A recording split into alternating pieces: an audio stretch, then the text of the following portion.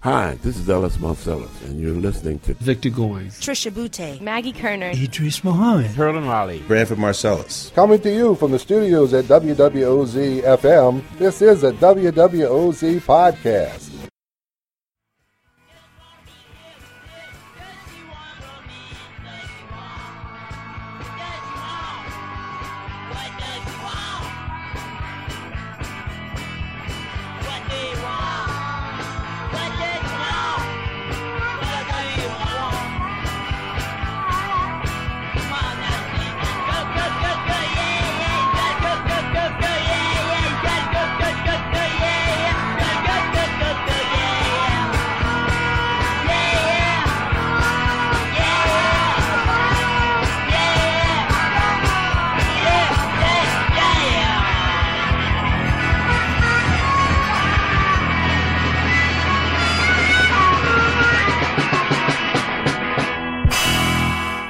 WWOZ 90.7 FM in New Orleans, WWOZ.org on the World Wide Web. Sitting here with Rusty Lazer, and well, I'm just going to let you talk. Hi. Hi.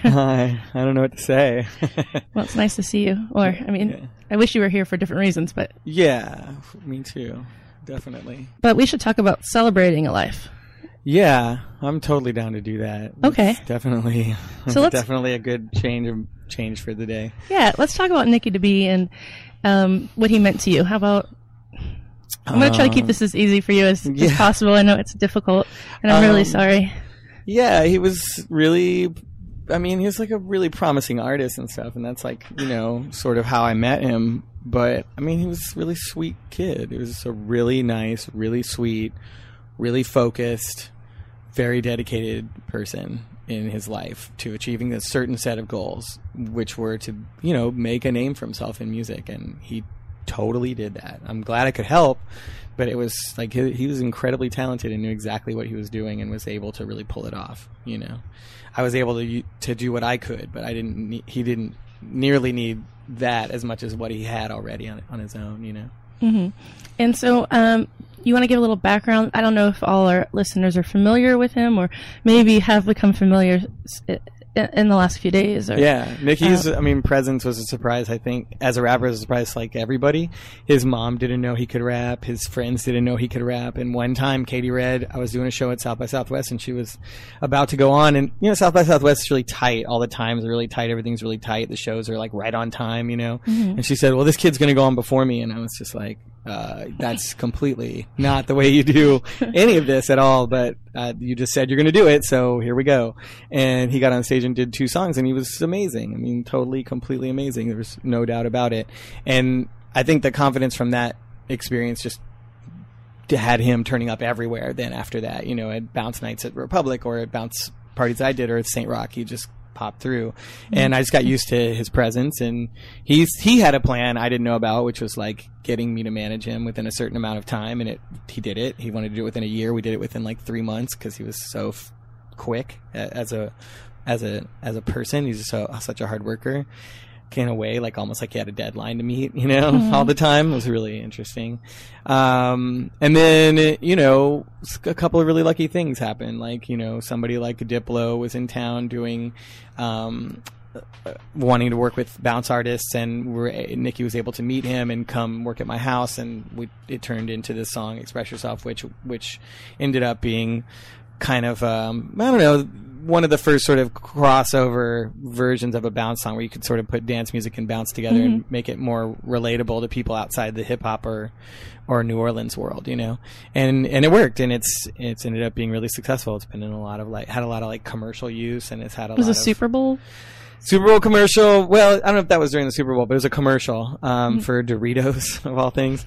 There was, you know, it was the theme song on a couple of different TV shows, like really good, solid things that most artists, you know, it provided the kind of money that most artists would have to like tour nonstop to get. So he was able to like, you know, really settle in as an artist and just work on music. And we would go back and forth to LA a lot and just record with people. And a lot of that stuff may come out someday. It'd be really cool. But he was a really good rapper who did bounce because that's what people love here, and that's what's expedient here, is to make bounce. It allows you to be on stage, allows you to do what you want to do. But in his heart, he grew up on West Coast rap. His mom was, you know, only listened to Tupac pretty much. So he, you know, got a really good schooling in rapping, and that's really was his goal, was his aim, to get to that point, you know. Unfortunately, it's all too dirty to play on the radio. Every single bit of it could not stop himself. I thought we could play like a 10-second. I'll see what I can pull up. We'll just play some snippet. I still can't vouch for that they're going to be completely clean. He was just a really good kid who worked really extremely hard at what he did and was really talented, and there's no, limit, I think, to where he could have ended up. And Khan, you know, we did a show together in Brooklyn that was probably one of the wildest shows I've ever gotten to be at, you know. It was incredible. Get closer to the mic. That was the first time I met Nicky, and actually we had gone to that Vogue party the night before. Oh, right. And that was where you got out in Vogue yourself. By the way. and I won an award. Oh, wow. Yeah, and big ups on that. Got such dirty looks after walking around with the trophy, because those poor kids, they've been practicing who knows how long in their basements, and you know, and then me and my friend drunk, just like, and my friend, it was my friend Artemis. You got the trophy for guts. Yeah, I think so. Yeah. I wasn't really for the dancing. Yeah. I was doing bad Michael Jackson moves, and but he was Nicky Da B was incredible. I mean, when he got up on stage, and I remember I brought my kids were at that show, and they're my two daughters, and they're like about 11. I think they were like 11 and 9 years old at the time, and they had never seen anything like that before. As soon as all the butts started shaking and stuff, their mouths just dropped, and did they and join? then to see their dad get on stage dancing. Oh yeah, you know, you came right behind it with a wig on. With a wig on. Yeah. But he's a super talented kid with nothing but energy. It was just and nice. unites everyone too. Like, you know, you can just see how it's really like, you know, what he got everyone and whipped them in a frenzy. And there were 500 people in that room who had never heard Nicky Da B before in their lives, and all of them were cheering and screaming by the end of the show. Right. You know, you can't beat that. Yeah. You know? And shaking. A volcanic eruption of sweat. Well, let's try to play something. Well, I'll play that Express Yourself song, so people can hear like what bounce going out into the world and in other forms could sound like. Wait, hold on, let me turn on the little button. Okay, you hit it whenever you're ready, and there we go. Can you hear it? Yes, Nicky Da B.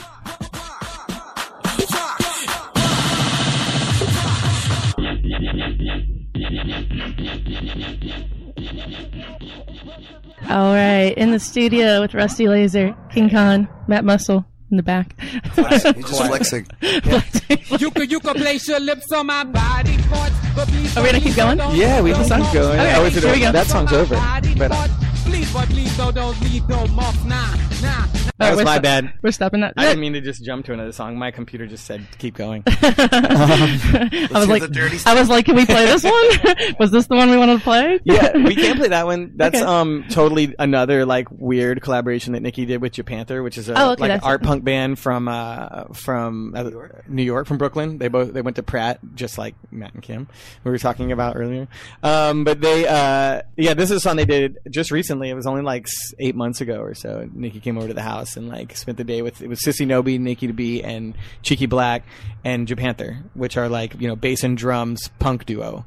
So it was a really fun day, and they use a lot of samples in their music anyway, so it kind of made sense to them to just sort of, you know, grab Nicky's vocals and go for it. Let's do it. What's the title of this song's track? called Body Parts. Okay. All right, I'm gonna turn the mic off. Right, go ahead, go for it. You could place your lips on my body parts, but please, don't leave no marks. You could place your lips on my body parts. Please, don't. We're here celebrating the life of Nicky Da B. Yeah, playing a bunch of stuff. Playing some stuff.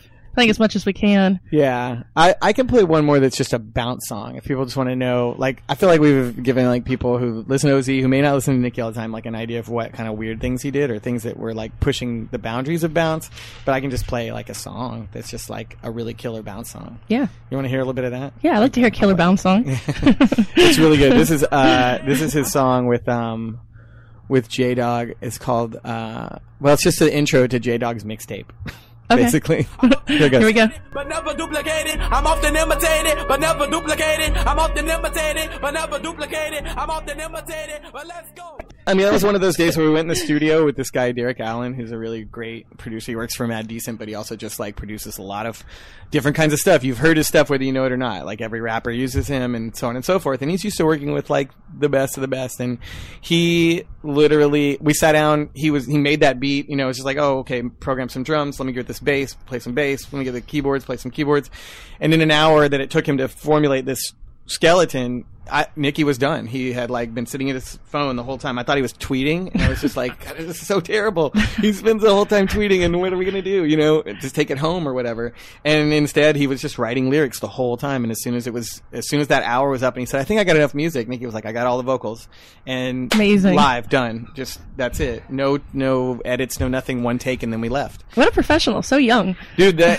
All the producers I worked with were just begging me for more stuff from him all the time, and that tells me that it just could have kept going and going and going. And I think, you know, in some sense or another, there's lots of a cappella vocals out there. You're probably gonna hear a lot of Nicky songs over like long periods of time, because you can take these bounce vocals. They're pretty easy to rework. I mean, they're made for that. You go in the studio and you don't like go in with a completely thought out idea. Although Nicky did that the first time he ever recorded a bounce song, and they told me it was crazy. But you go in and you have like, you know, you just flow and let your thing go, and then it's the producer's job to kind of make it into something. But Nicky was like more focused than that, and we've got a lot of material as a result. You know, we did 6 hours one night in the studio in LA, and I've been told by Diplo and people at Mad Decent that they think they have like 12 to 15 songs that they can pull out of that. That's so cool. I heard he's pretty quiet, and he was pretty quiet in real life. Is it because he was just rapping for 6 hours at a time? Yeah, that was the first time he rapped on stage. His mom was just like, "What are you talking about? Like, where did this come from?" You know, like, you know, and the same thing. He used to, when he first started, he was like a driver and an assistant for Sissy Nobi, and just sort of helped out with Sissy Nobi's career. And all those same artists, all those same managers were like, "Where did this kid come from?" He's just got that. I know a lot of artists in the world I work in who are like this, who just have this, there's a persona that they adopt when they take the mic, and then the rest of the time they're pretty chill. You know, my friend Walt from Lonesome Leash and formerly Why Are We Building Such a Big Ship, people know about that a little bit.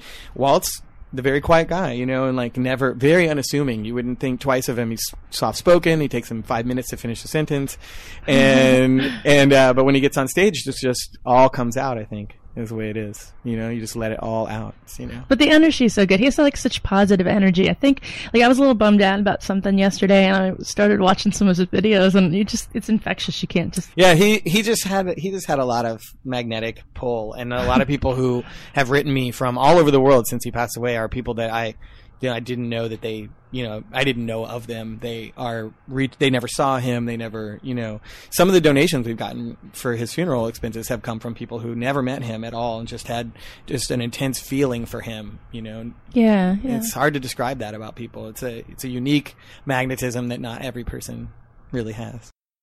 Thanks for listening.